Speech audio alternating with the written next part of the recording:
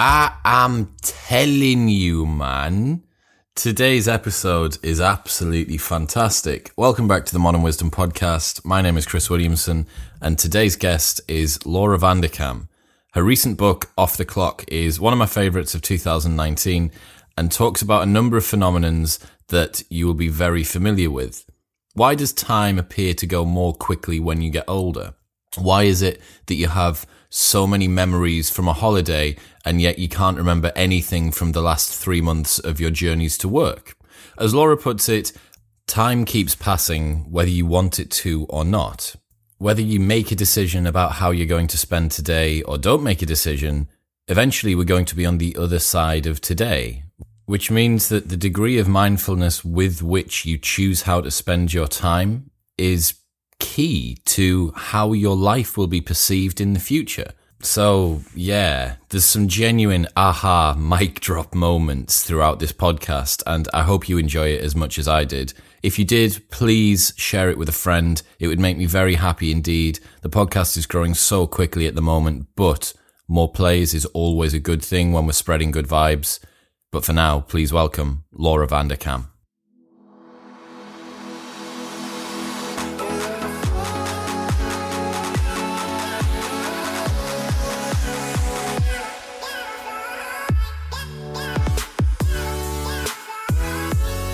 I'm joined by Laura Vanderkam today, and we are talking all things time. Laura, welcome to the show. Thank you so much for having me. It's a pleasure to have you on. I've absolutely loved Off the Clock, which is your most recent book, and I've pounded through it over the last couple of weeks. Not just because we're about to do this podcast, but also because it was a genuinely fantastic read. So congratulations on an amazing book. Well, thank you so much. I really appreciate that. We're talking about time and time management. So to begin with, why is time such a difficult task for people to grapple with? Why is it so important for people to grapple with? Yeah, well, there's a couple of things going on there. I mean, one of the reasons time is so challenging for people is that it keeps passing, whether you think about how you're spending it or not. So it's so easy to spend mindlessly. Whether you make a decision about how you spend today or don't make a decision, eventually we're going to be on the other side of today. So it requires you to really think about it in a way that a lot of other choices are more automatic to make a conscious choice about. But the hopeful thing about time, in my opinion at least, is that we all have the same amount of it. A life is lived in hours. And so what we do with our lives is going to be a function of how we spend our hours. And we all have the same number of hours. And we all have 24 hours in a day, 168 hours in a week. And so when you find people who are doing amazing, awesome things in their lives, they may have many other things going for them. I'm not saying that they're not richer, smarter, better looking than the rest of us, but they don't have more time. And so maybe we can look at how they're allocating their hours, and at least that's something that we can pick up on, even if we can't copy all the other things that they're doing. You're totally right. The fact that I have the same number of hours in my day as Elon Musk does is... Well, I mean, that's unless you believe that he's actually managed to clone himself. I've gone down... Well, there's all these, people send me mugs sometimes and say you have the same number of hours in the day as Beyonce, which is true. I'm not, she has many other things that she can leverage to use those hours, but I'm guessing that she still wants to, do certain things in her professional life that only she can do. And so she has to figure out how to do that. She probably wants to spend time with her family, which is also something that she has to personally do, even if she has support on the home front as well. Nobody can exercise for her, for instance. That's something that's actually impossible to outsource, however rich and famous you are. And so, how does she allocate her hours? I mean, I may not be able to afford all the things Beyonce does, but I could learn something from how she spends her time. One of the things that you've touched on there that I always talk to my friends about is Conor McGregor. So Conor McGregor, unbelievable talent, right, in mixed martial arts, and now he's a businessman and he's doing all this other stuff. But he's just recently had a kid. And there is going to have been a time at 3 a.m. when Conor McGregor's had to change a dirty nappy. That's happened 100%. And there's a quote from Erasmus. It's actually in the School of Life Confidence book, which is 70 pages big. And it says, from the king in his castle to the peasant in the street, everybody shits. Well, it's true. And the fact that you're right, there's certain things. So as we get into the book, I'm sure people understand what we mean. But I saw Cal Newport is a big proponent of your book, which is he's one of my favorite thinkers and one of my favorite books of this year. I interviewed him earlier on, and to talk about systems and improving your processes and outsourcing things is great. But you're totally right. There's a lot of things that only you can do. So where do we start? We're looking at our 168 hours in a week or our 24 hours in a day. How do we begin to get a better grasp on just what's happening? Well, one of the best things you can do is actually figure out where your time is going. So I am one of these crazy people who tracks my time. I've actually been doing this for 4 years now, which nobody else needs to do, but I do recommend trying to track your time for a week. Because a week tends to be the cycle of life as we actually live it. If you track a week, you will see this is pretty much what my life looks like. And, everyone who does this gets something from it. Very few people are completely and totally aware of where all 168 hours of their week go. We have various stories we tell ourselves. But many of those stories are based on how we feel about our time, if we're tired, if somebody is, stressing us out, if, a particular week has had a lot of one thing or another, these are all things that influence our perception of where the time goes. But when we actually keep track of it, we may get very different impressions. And so I think it's important to work from good data. Like same thing if you were trying to make a business decision, you'd want reliable data so that you knew you were changing the right thing. And exactly the same with time. I mean, maybe something you thought was a problem really isn't. Maybe something you never even considered is taking far more time than you might have imagined. So you track your time in half-hour increments, right? From is it 5 a.m. till 4:30 in the morning? Yep, you're good. Hey, you read the book. I definitely did read the book. Yeah. No, I have these fun spreadsheets, if I'm allowed to use those two words together, that have the days of the week across the top, so Monday through Sunday, and half-hour blocks down the left-hand side from 5 a.m. to 4:30 a.m. If any of your listeners want to go to my website, you can get a copy, but you can also just make it yourself, because I promise it is very low-key Excel type stuff. You could whip this out in 50 seconds if you wanted. Got you.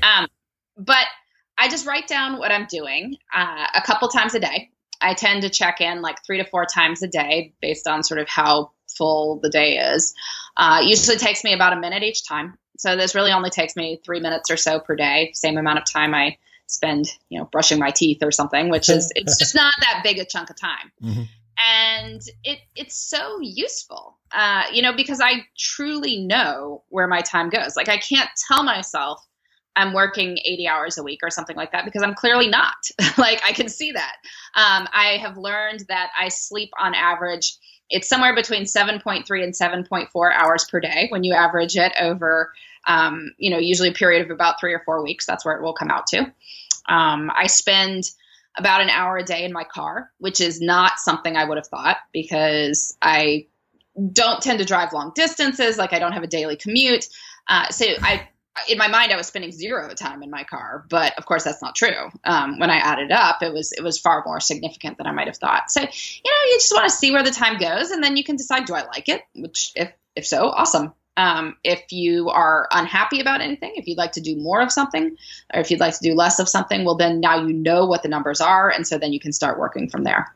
Yeah, I think time is this kind of ephemeral, nebulous, difficult to define experience that we all go through. And without the hard data to actually look at where you're spending your time, you're totally right. It's open to interpretation. A lot like when someone looks in the mirror, they may have lost 4 pounds, but if they're having a bit of a bad day and they're in a bit of a mood, they might wake up and look at themselves in the mirror and think, I look terrible today. And you're like, well, by every quantifiable metric, you're better, but you're allowing your own subjective interpretations to kind of get away with themselves. So you studied a number of people who were tracking their time, and some were good and some were bad.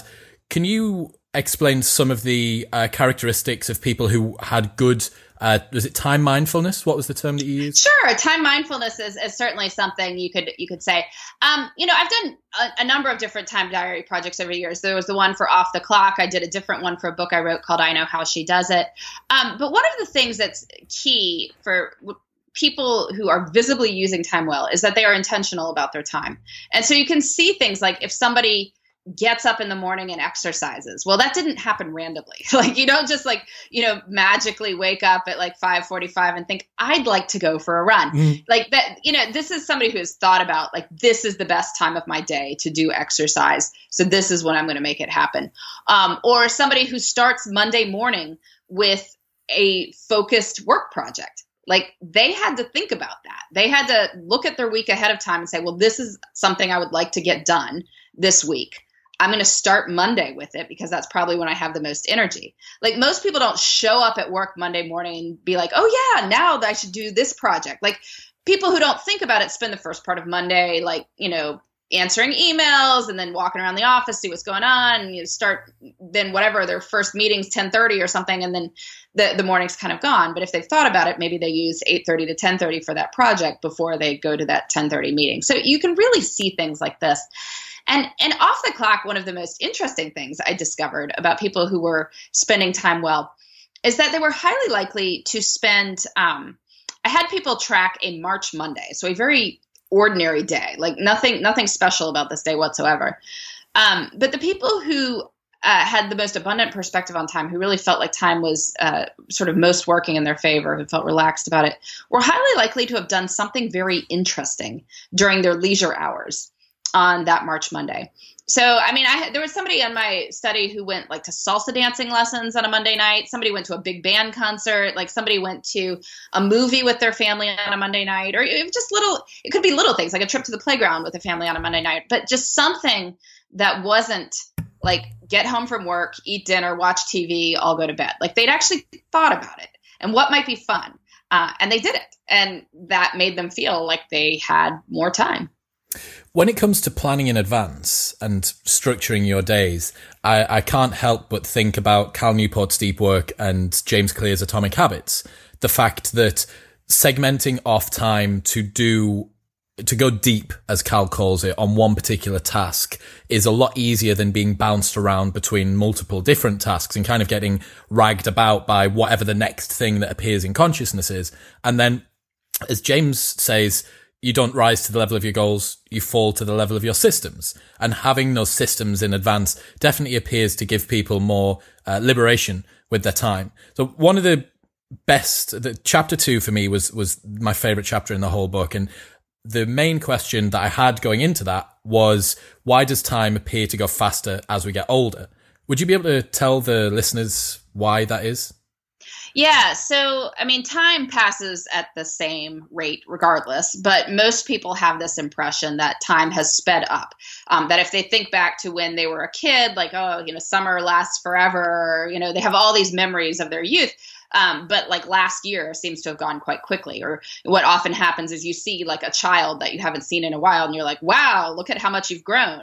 And it's because the time since you last saw this kid did not fill the cognitive space of like 2 years in your mind. And so you're like, whoa.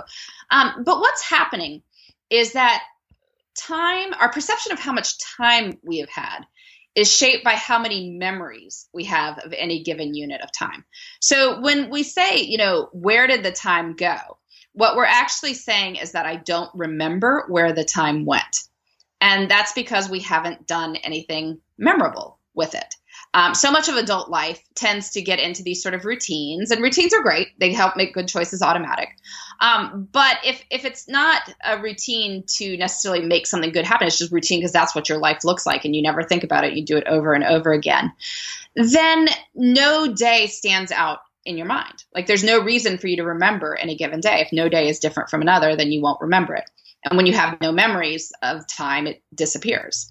So the way to counter this is to ask yourself the question of why is today different from other days? And it's a version of the Passover question. You ask on the night of Passover, why is tonight different from all other nights? And of course, with Passover, there's a very specific reason. It's a holiday. It's a major holiday. You're celebrating that. But it's a good question to ask in a secular context too, which is that why should I remember today? Like, what did I do today that will stand out in my memory? And I'm not saying that you'll be able to answer that for all the days of your life, and that's probably unrealistic. But if you can answer it for more of them, then you will have more memories of time, and then time will start to feel more sort of thick and rich. I guess the image I used in the book is it'll be like this rich tapestry as opposed to a slick linoleum floor. Yeah, it was a good analogy. The sentence that you put in, which was, the days are forgettable and therefore we forget them, that kind of really struck home to me. I was like, well, yeah, of course. Like, why would I remember a day where I've done the same thing over and over? Would you be able to explain about the car journey analogy to work? I really enjoyed how that gets condensed down. I thought that was really clever. Well, so, I mean, one of the things people do over and over again is commute to work. And if you have spent, let's say, 4 years at the same job and you drive the exact same way to work every single morning, like this hour each morning is, been 1,000 hours over 4 years, but in your mind, it's just one journey. Like there's nothing different about each one of them. So 1,000 hours becomes 1 hour, right? Like that's what it can compress down to. And, with something like that, I mean, the analogy isn't perfect because, of course, what are you going to do about that? Like you have to commute to work. Like you're not going to drive some incredibly different way. And if you've got an hour-long drive, you can't do anything else. Like you're not going to bike the hour, like, because then it'd be 3 times as long. But it's just something to think about. Like if there are certain chunks of your days that have to be the same, then you need to be very cognizant of the times that you can make something different. Like, so can you, go talk to someone new at lunch, or go somewhere different, or, seek out new projects at work? Can you do interesting things in your personal life with your family at nights and on the weekends? Can you think about, planning weekend adventures into your life, or, maybe take that salsa dancing lesson on a Monday night or something? But think about the parts of your life that you can do different things and can switch up the routine a little bit, because there's a lot of parts of life that you may not be able to do that as much. Yeah. Is novelty the only way that you can look to expand time? You can also make it expand by making it sort of deeper and more intense. One of the reasons that we remember, say, high school or college better than like a random 3-4 years of adult life is that there were so many intense experiences for most people during this time. I mean, maybe it was their first job, first love, like first time driving a car, whatever it is. There's things you're going to remember because they were intense. And so, you can think about, how can I do more intense things now? Like, how can I do things that maybe seem scary, a little bit outside my comfort zone, but will definitely be memorable? Whether it's like giving a speech, like maybe that's something that, if you don't do a lot of it, you'll remember it because it's going to be an intense experience, or, anything along those lines. Much travel, there's the novelty, but there's also the intensity of the experience. And these are the things that make it expand in memory. That's definitely, I'm sure all of the listeners at home will know what we're talking about. When you say that you go away on holiday and you can remember, like I went to Africa in November and I remember the book that the guy at reception who booked us into our first hotel stay out of like 20 nights. I remember the book that he had in his hand, this ornithology book about birds. And I remember his name. And I remember like the kind of shoes that he had on as we walked to, I'm like, if you asked me anything about my commute to work this morning, I couldn't tell you what time I left. Probably I wouldn't be able to tell you anything at all, but you're totally right. The novelty plus intensity, I guess when you kind of combine them together, you got novelty and intensity working in synchronicity, that it really steps things up. And yeah, that's why holidays feel, they strike so many chords, right? Yeah. And what it is that your brain has no idea what it's going to need to remember in the future. And so it's remembering all of it. Like you didn't know if this guy booking you into the hotel was going to play a major role in your life. I don't know if you're in a game preserve and maybe the lions will attack. You need to know him, right? Like but your brain has no idea. So it's holding on to all of it. Whereas, most of life, your commute is your commute. Like you don't need to remember it. There was nothing new about it. There was nothing that you're already sure it's safe because you've done it 1,000 times. So you don't remember any of it. So it's, that's that novelty and that intensity combined together can make, there's also interesting, I forget where I read this, but, that the brain has a natural rate of remembering of something like 6 to 9 events per fortnight, and so the thing is that if you have a bunch of novel experiences, which you would on the first day of vacation, like you could have 6 new experiences before breakfast, right? And so that's why it seems like it's a hugely long day at the beginning of a vacation is because you're packing so much new stuff in. You're totally right. The sentence, sorry to keep quoting your own content back to you, but the sentence of people say they want more time, what they really want is more memories. That, to me, just was such an eye-opener. Gretchen Rubin talks about something similar. I think she says she actually does suggest taking a different route to work every so often, which if you live in a city like myself might be an absolute nightmare, because if I go down the wrong street and I get caught by roadworks, I'm late for work, and that will be a both novel and intense experience when I rock up late to a meeting. But yeah, I totally get it. Would you be able to talk about the past, present, and future self? Yeah, so this is another part of how we experience time and why we don't necessarily make life memorable. There's been some interesting work, like Daniel Kahneman writes about the remembering self and the present self. And so I threw in another one of like the anticipating self. That anyway, our story, like what your brain thinks about. There's the here and now.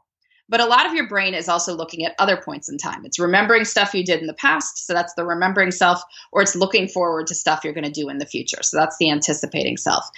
And what winds up happening is that we give way too much attention to how we feel in the present, even though our life story really depends on both the past and the future as well. And so what ends up happening is, we say like, oh, I'd like to do great, awesome things in my life. I'd like to do interesting things. I'd like to go to that salsa dancing lesson on Monday night. Then you get home from work on Monday night and you are tired, right? And you feel like, well, I could do salsa some other time. I mean, the TV's right here. I've worked hard. Let me just kick up my feet. Maybe some other time, But what's happening, this one philosopher, Robert Gruden, I quote, is he says we pamper the present like a spoiled child. We sort of give in to its whims to do nothing. But when you constantly do nothing, well, then you have nothing memorable. I mean, watching the TV is not a memorable way to spend the night. Going to the salsa dancing lessons probably is. So what we need to do is make sure we are taking into account both the anticipating and the remembering self in addition to the present self. So if your anticipating self thought it would be really fun to do something, like probably your remembering self will also be glad to have done it. So think about that and not just how you feel right now. If you can tell yourself, I'm trying to, I've got one actor trying to give a monologue and what should really be a 3-actor play. Like sometimes that can nudge you to just plan it in and then do it anyway. Because once you start doing it, you will probably draw energy from the fact that it's fun and enjoyable and meaningful. And then afterwards, you're going to be glad you did it. And I mean, one way or another, this evening will be over. Like eventually you will get into bed tonight. And it could be getting into bed having had a really cool time at salsa dancing lessons, or it could be getting into bed having just watched TV like you did the past 7 nights in a row. So, think about it. I think that's a really, really powerful concept. I was talking to a friend about this recently to do with training. We were talking about the fact that if we're doing intervals, let's say in the gym, and you've got another 2 or 3 intervals left, the voice in the back of your head that says, I'm tired, this is stupid, this sucks, I've already done most of the work, I kind of don't need to do any more, I might injure myself, even though you're not going to injure yourself. Like all of the things, the present self is kind of like water cutting through rock. Like it's always going to try and take the easiest route. And yeah, the time is going to pass anyway. The fact that the time is going to pass, no matter what you do, means that you might as well do it doing something that your remembering self in the future is going to feel good about. Because right now, the present is transient, but the future is forever. And the fact that there's an asymmetry with that means that I think so many choices would be better made if people thought before they were about to do something, tomorrow, how am I going to feel about this decision that I'm about to make? Yeah. Yeah. Am I going to eat the cookie, or am I going to have a banana or an apple?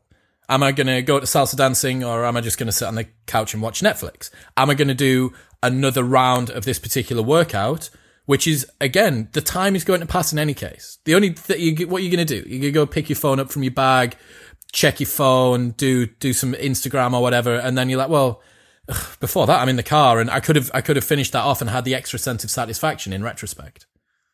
Yeah. No, I mean, that's exciting. If you think that you will have been happy to have done it, then just do your future self a favor and go ahead and do it. I get it. Touching on the holidays thing again as well, I remember a Tim Ferriss article quite a while ago where he said that he books like up to 6 holidays at once, but he'll book them for like 2022, 2024, and he'll have all of these things. And what he talks about with that is that your equivalent of the anticipating self gets pleasure from the holiday that is so much greater than the amount of time that they're at the holiday for. So say you can go away for a week, but if you've booked the holiday 2 years in advance, you get excited for 2 years. Which is pretty cool, right? Like, awesome. What a way to stretch the pleasure. And there's been some interesting research into this. People are happiest about a vacation before the actual vacation, because it turns out that we're sort of incapable of complete bliss in the moment. Like, you can be sitting on a tropical beach, watching a gorgeous sunset, like the love of your life beside you, and be thinking like, my toe itches. Like, I mean, this is the reality of our physical bodies and just the way our brains work. But in your anticipation, you're not thinking about your toe itching. I mean, that's just not something that comes up. So in your anticipation, you're thinking about the tropical beach and the, drink and the sunset and all that stuff.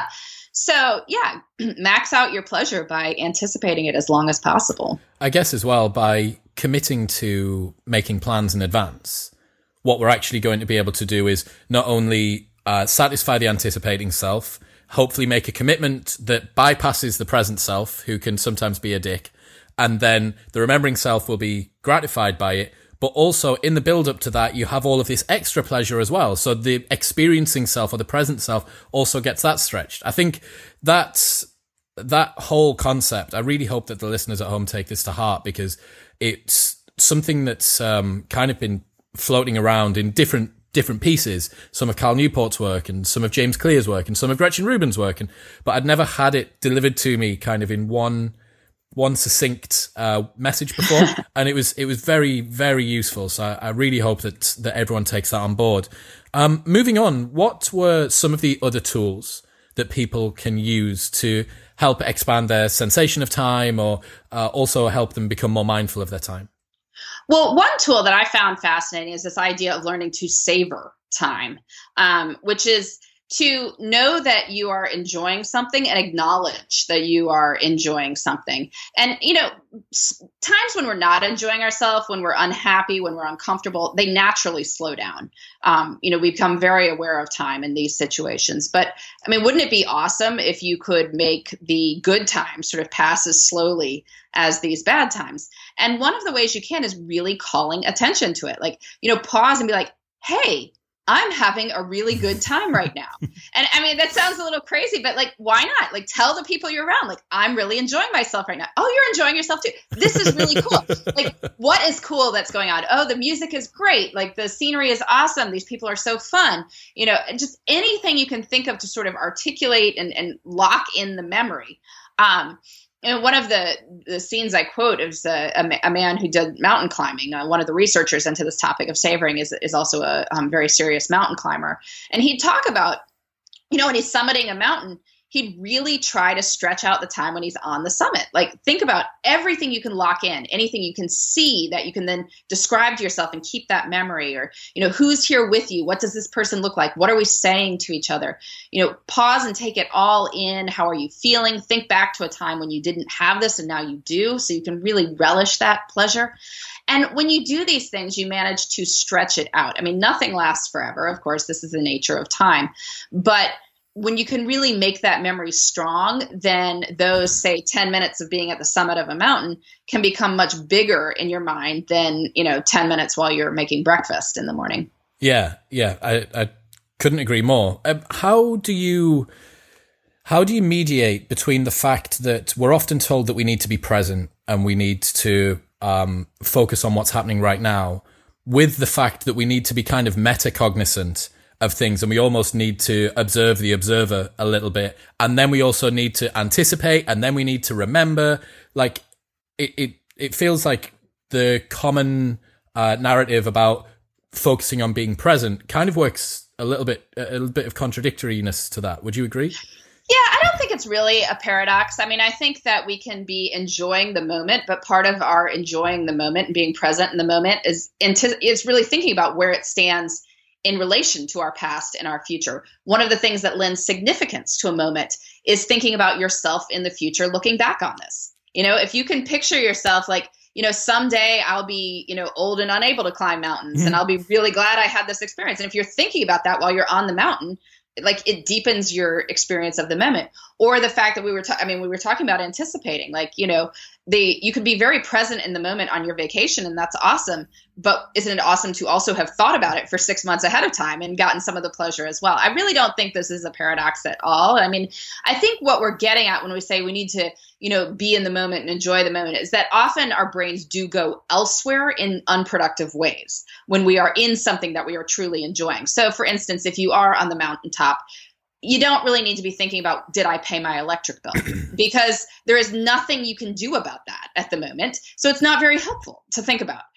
So, maybe you can just sort of, in terms of being in the moment, put your thoughts on the, scenery you're taking in and the experience, and think about the present and future as relates to that.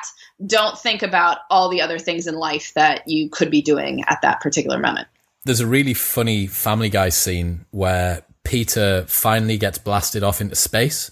Peter's out in space and he's observing the wonder of the Earth, something that probably less than 1,000 people have seen, the Earth from away outside of itself. And he's there looking at things, and this really mindful music comes on, and then very slowly his phone rises up from the bottom of the screen, and he starts watching funny cat videos on YouTube.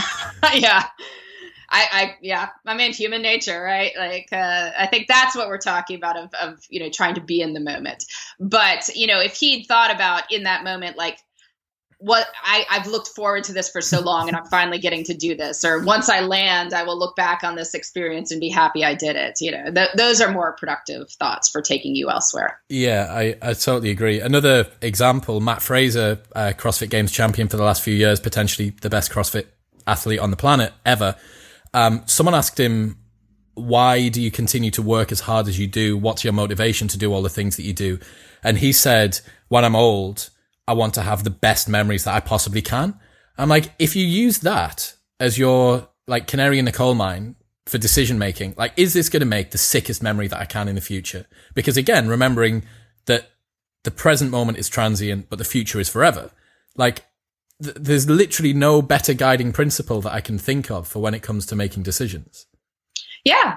Well, and I'd say, it's interesting. I've, when I read this book once that talks about, when you, like children, for instance, and you're deciding about your family, you make the decision in kind of as you're going into what is the really hardest time of children. So namely, like going through pregnancy, and then when they're newborns and toddlers, and it's really hard. But like, they won't be like that forever. Like at some point they're going to be, visiting you with their families at Thanksgiving. We have in the US here, just for holidays in general. And it'd be like, the question more to ask is, how many people do you want around your Thanksgiving table when you're 60 versus how hard is it to take care of a toddler? Right. Now that doesn't mean you should have like 20 children. Like there's got to be some balance between here. Right. Yeah. But you have to take yourself out of the immediate difficulty and sort of take the long-term view. Yeah. So as many of the listeners may do, I think that I have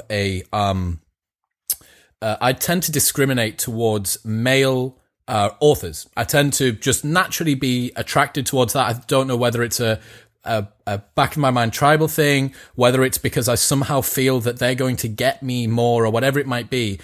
But a lot of the examples that you used in Off the Clock were to do with family. And I'm a 31-year-old single guy. My business partner his missus literally within 2 days is ready to pop with their second. So, I mean, she's like a globe at the moment. She's got her own orbit. She's huge, but she's absolutely fantastic. But yeah, to see, from someone who hasn't had a family yet, to see just how big of a commitment and a responsibility it is, and the fact that you're still able to get shit done. Like, honestly, it's because you spoke with quite a high amount of fidelity about exactly what your day consists of. This one's got to be dropped off at football, then we've got to pick this one up from lacrosse, then there's a dance class, then there's now I've got to get home because the babysitter and you just think like, the fact that I or anybody else who doesn't have those sort of commitments, those family commitments, which you can't turn up late to the kid, collecting the kid from lacrosse or getting them to ice hockey, I think was one of the examples that you Well, used. you can. I mean, you can. I mean, the earth won't stop spinning. I mean. Okay, yeah, fair enough. I mean, there's big things happen, like when that happens. And then it just, for me, having always read from a much more solitary kind of personal meritocracy approach to what I'm doing with my life, I just realized, I was like, I try and add 3 kids. At 31, quite happily, there'll be a lot of men out there who are trying to run a business like I am with a couple of side projects, and then add 3 kids on top. And I'm like, what am I complaining about? Like, really, what am I complaining about? Yeah, well, no, it's interesting you say that. There actually have been sort of fewer productivity books written by women. And I think some of that is that it's been a space that has historically been handled from the angle of you do your thing, and you're talking about maybe your time at work and how you're productive accomplishing certain things, and the home front is sort of treated as someone else's sphere, domain, right? Yeah. Like it's not your thing, or even if you do have a family, somebody else is dealing with that. And I don't think that's the reality for many men now, in any case. So maybe 40 years ago, but certainly most of the men I know, if by the time they do have families, it's not somebody else's deal, it's their deal. And there's also women who might like to know how to manage their time and would like to see themselves reflected in the literature as well. And so I try to write from a perspective that, men or women could read, but it is the perspective of people who, your personal life isn't an afterthought.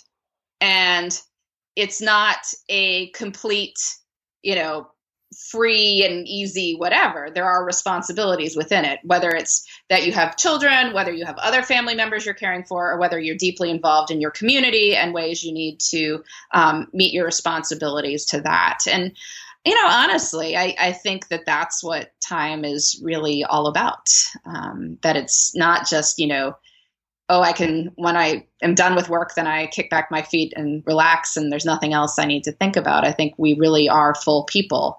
And so my approach to time is viewing all of it.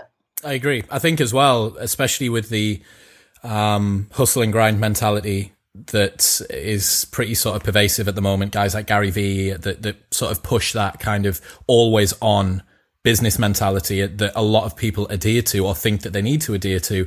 It's like, right, well, I'm going to become more productive at work so that when I've finished work, I can fit some more work in. I guess that's one idea. Yeah, and you're totally right. And to the listeners at home, they'll have heard me use this example before, but I use the 6-minute diary, which is a journaling morning and night, 3 minutes on the morning, 3 minutes on an evening. And I use that every single day. And that, although I haven't done my time management experiment yet, and I'm going to actually get me and some of the co-hosts, if I can get them to do it, I'm going to get them to come along with me. And to any of the listeners that want to do it as well, if you want to give me a message, we'll try and organize a week, and we'll try and go through from a week, and we'll do it all together. But ooh, that sounds great. That sounds cool, eh? We'll give you I'll try and fire you over some of the stats at the end. Yeah. One of the guys I'm talking about is a chartered accountant, so his spreadsheet it'll be color coded with VLOOKUP. That'll be perfect. There'll be an animated GIF. Yeah, there'll be all sorts of stuff. But yeah, this hustle and grind mentality and kind of people getting after it, making more time to then get more work done. What I realized when I was doing my end of the day reflection, which is three great things that happened today. Never once in that did I say, like, I got 2,000 likes on a photo on Instagram, or I wasted an hour scrolling through Twitter, or I didn't complete my work with as much virtue or as expedited, as high class as I could have done. All the things that I found myself reflecting on that I really valued, which presumably would be the things that were top of the list to make a memory from, they were all connections with other people, or like I had a message from a listener who said that they absolutely loved the most recent podcast episode and they've decided to go sober for 6 months. We push sobriety a lot on the podcast. Yeah. Or someone said that they had started reading a book that we recommended, and they spent the best afternoon in Portugal on a holiday or something like that, or whatever it might have been. I had a brief conversation and a coffee with someone at the gym. Like, all of those things were things that figured highly on what I was doing through the day. And by using that over time, before I read Off the Clock, over time I started to use the things which were appearing as 3 great things that happened to me today to then guide me as I go forward. I'm like, look, if it doesn't feature on one of the great things, yeah, sure enough, maybe my commute to work is rarely going to feature on my great things that I do. But maybe one day, if I keep on listening to cool podcasts or listening to good audiobooks or ringing people while I'm in the car, like maybe one day I could actually convert that journey to, caught up with mum. Like, had a really cool chat with mum while she was out with the dogs or whatever it might be. But yeah, I think using that guiding principle as what were the things that I did today that I really enjoyed, I should probably look at doing more of those and then compare with, as you say, when hopefully people begin to track their time. The link to the beautiful Excel sheet will be in the show notes below, of course. When people compare it with that, it's like, did scroll through Instagram for 3 by 30-minute sessions. Like, didn't do much for you. No, not at all. So are there any other tools or any other approaches or concepts that you think that people should be mindful of when they're talking about looking at their time? Well, something you just said is that so many of your best moments had to do with your relationship with others. And I actually found that as well in my time diary projects, that for Off the Clock, when I had 900 busy people track their time for a day and then answer questions about how they felt about their time, I found that the people with the most abundant perspective on time spent the most time interacting with friends and family. And so everyone had roughly the same amount of leisure time. I mean, most people work somewhere between 7 and 9 hours on Monday because that's what people with full-time jobs do. People generally slept somewhere between 7 and 8 hours overnight because, again, that's what normal people do. So then what do you do with the other time? That's actually more discretionary. And so we talked about some people having little adventures on a Monday night, but, spending more of that time interacting with people in real life, whether that's family members or friends or colleagues or anything like that, is so much more memorable and more pleasant than interacting with people virtually or not even interacting with people, right? Like watching television or something like that. So the people who had the most abundant time perspective scores spent more of their leisure time with friends and family. The people with the lowest scores spent a higher proportion of their leisure time watching television. And I mean, it was the same chunk of time. I mean, they watched more television than the people with high time perception scores. So it's not like the people with the high scores had tons more time. Mm-hmm. It's just what you choose to do with the time that you have control of influences how you feel about time in general. Why do you think that is? Do you think that's neurological, that we're built to have connections with people?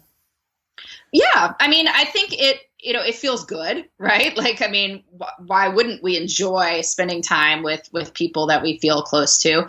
And it's hard to substitute for that sense that other people love us and esteem us. And, the television doesn't do that. Like, I mean, it's entertaining, sure. But it doesn't give that back in the same sense. Time spent with other people tends to be more memorable. It's just more engaging in general as the conversation is in person. But the thing is, obviously, it takes work to do that. Like, it takes no work to watch television. It takes no work to scroll around on social media, whereas it definitely takes work to decide to get together with 2 friends and go do something. And so we tend not to do the thing with friends because it takes effort. Why should fun take effort? And so that trips people up. But a life of effortless fun is not memorable, whereas a life of effortful fun is. The present self is a dick. Yeah, well, it's a spoiled child. I like the image of a spoiled child because just you see it sort of pounding on the ground and screaming like, I don't want to do it, right? Whereas, if you sort of step back and say, well, you handle it the same way, like, we'll be calm and firm and sort of, maybe offer choices. I don't know, like, well, we could do this first when we go to the art museum, or we could do this first when we go to the art museum, right? But you just handle it that way, like a calm teacher or parent would do, and recognize that it's the equivalent of a 2-year-old pounding on the floor. It's not something you actually need to take seriously. I agree. As you're saying that, I'm drawn to remember Jordan Peterson's rule: treat yourself as if you are someone you are responsible for helping. And he says that you can literally make deals with yourself like that. And I've tried to now. It's like, right, okay, I really do not want to do all of the dishes.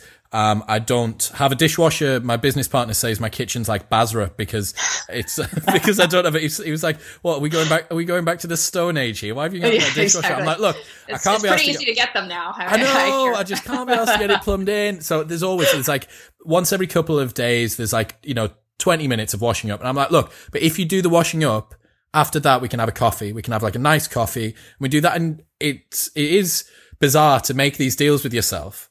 But I think, especially as you've mentioned before, Daniel Kahneman's work, there is a negotiating between a number of different systems inside of yourself that you need to make. Yeah. Yeah. And you can do that. I mean, because you'll enjoy having the coffee at the end of it. And, sometimes it's just about getting over the present reticence, and that ability to do something, to focus on your future self is of course, really the height of maturity and discipline. And it's hard. I mean, obviously it's hard, or everyone would do it. But as much as you can get to that place, then you realize how much power you have over your life and your ability to make your life very good.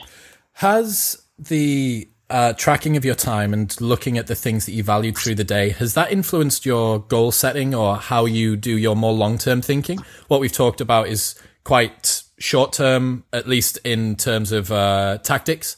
How about looking at longer-term stuff? Have you found that that's been affected at all? Well, I definitely think about how can I make my time memorable. I would say that I put more thought into vacations precisely because that, and not just vacations, but like on a given weekend, like what sort of adventure can we have this weekend? And I'm more inclined to think that through, to spend some time during the week consciously thinking about the weekend. So the weekend is not this afterthought to the week, like, oh, I'm tired, I don't know, we'll do what we do. But to say, well, actually, this is a big chunk of time, and I don't want to have it disappear into nothingness. Like, what could we do that would be a fun adventure on the weekend? That's something that will be memorable. But, it's also certain things like being more conscious of using my low energy downtime to read versus other things that I could be doing. Everyone has some quantity of this time that, it's leisure time. But it's either late at night or it's, when you've done something else. So you don't have a ton of energy as you are going into this leisure event. And so that's when we tend to watch TV, we surf the web, just sort of do whatever because it's easy. But if you think about what else could I do with that time? And so reading is an obvious suggestion. But of course, if you don't have a good book, you're not going to read. You're going to do something else. So being more careful about getting good books. When I tracked my time for the first year, I had been telling myself I had no time to read because, I was very busy. Like, it was when my kids were at their youngest. Like, I was busy. Okay. And so I was like, I have no time to read. And then I tracked my time and I saw I was reading almost an hour a day, but it was like nothing. It was like magazines. It was random articles online. And I was like, well, that's stupid. Like I could have read War and Peace 10 times in this chunk of hours that I've spent reading like yet another article on how air popped popcorn is a great low calorie snack. Like I don't need to read that article ever again. So now I make sure to have good books. And if I have lots of good books, I will read them. And if I'm really involved in a book, I'll start finding more ways to put time into it. Whereas if I don't have the book, I won't. So that's a big change I made. Yeah, for sure. Again, to draw a lot of what we've been talking about recently on the podcast together, James Clear, you don't rise to the level of your goals, you fall to the level of your systems. If you don't have the system in place that allows you to read the book, if you haven't spent £60 on your Kindle, or you haven't bought the new paperback or gone to the library or whatever it might be, you can't do the thing. And as we've identified, the present self, as you've said, is kind of a petulant child, but I've said he's a dick. And naturally you go to through the path of least resistance, which tends to be the scrolling, the Netflix or whatever. But it's a subtle point. It's a really important one that you've made there about the fact that it can't always be right. Let's go do salsa. It's like, it's 11 o'clock on a Friday night. Like I can't go do salsa, but what can I do with this time at this lower energy state? Which then still will give me this sense of satisfaction. And again, the talk about committing to plans for the weekend reminds me of something from Deep Work, which is Cal says, strategizing is easy, but execution is hard.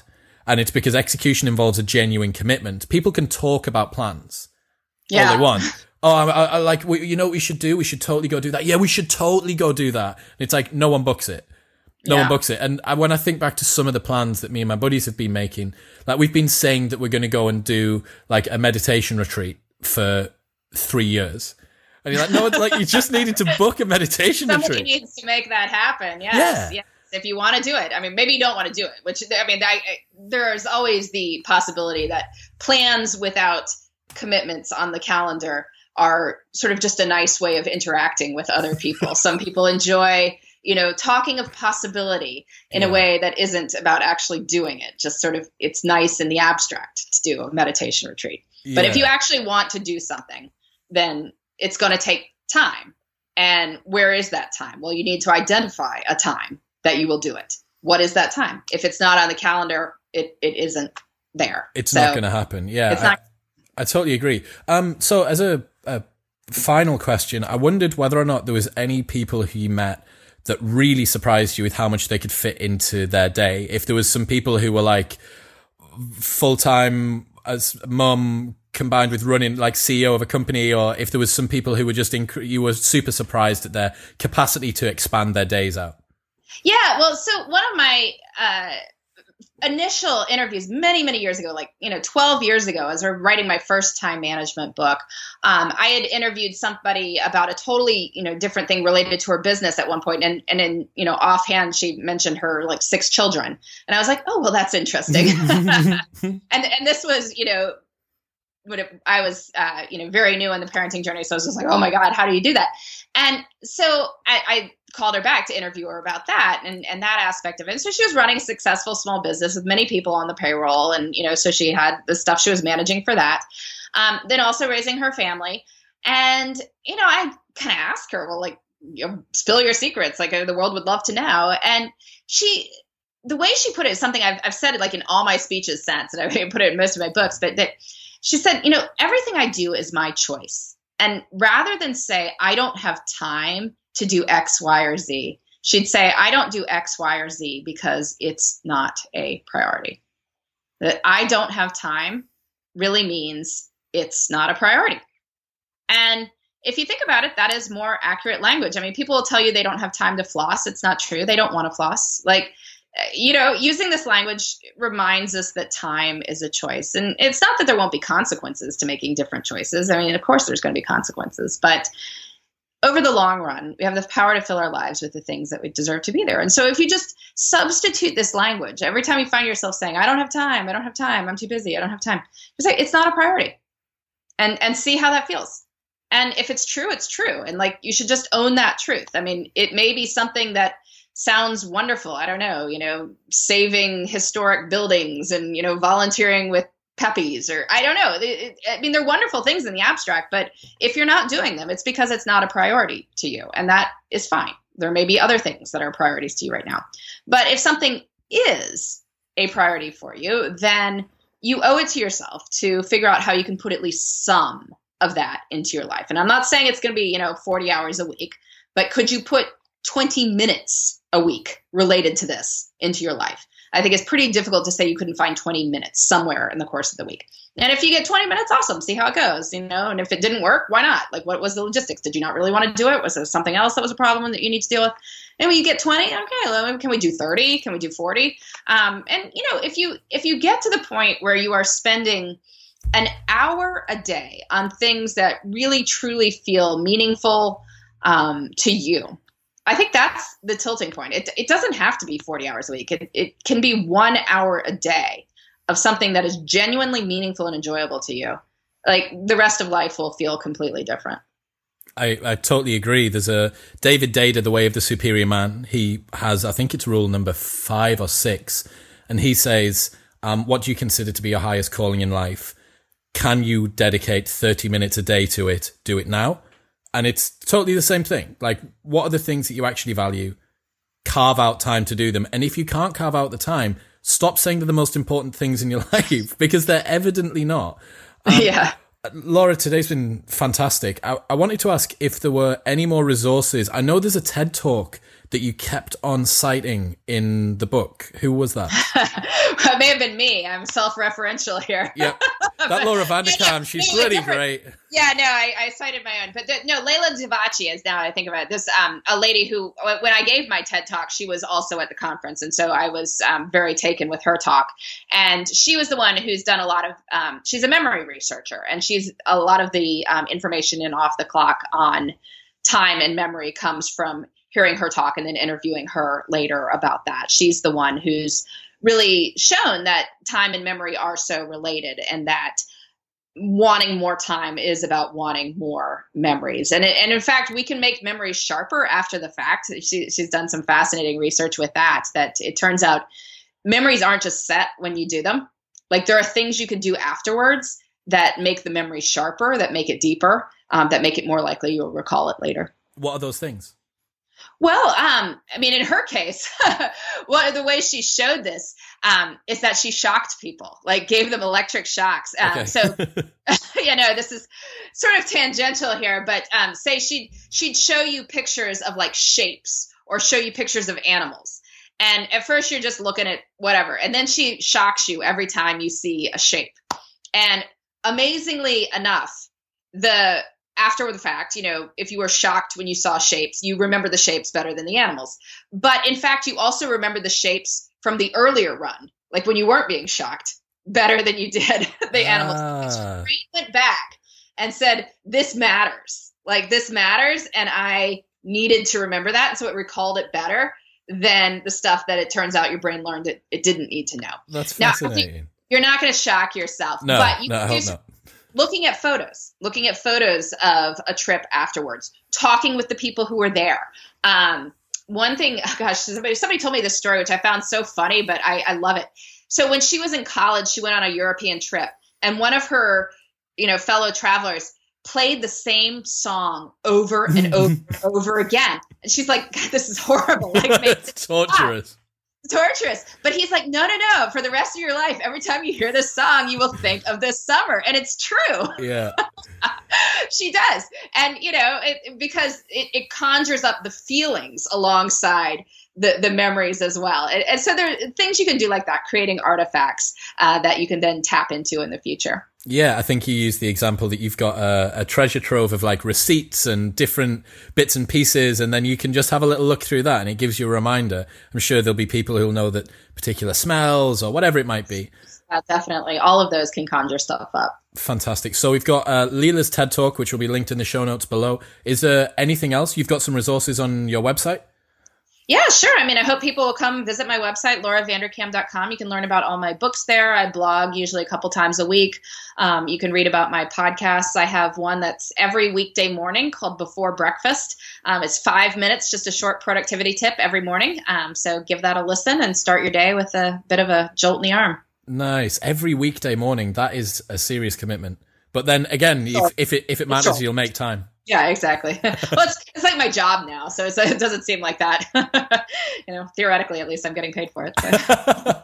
Well, Laura, it's been fantastic today. Links to Off the Clock, your social media, your website, and all the stuff we've talked about today will be in the show notes below. Thank you so much for your time. Thanks for having me.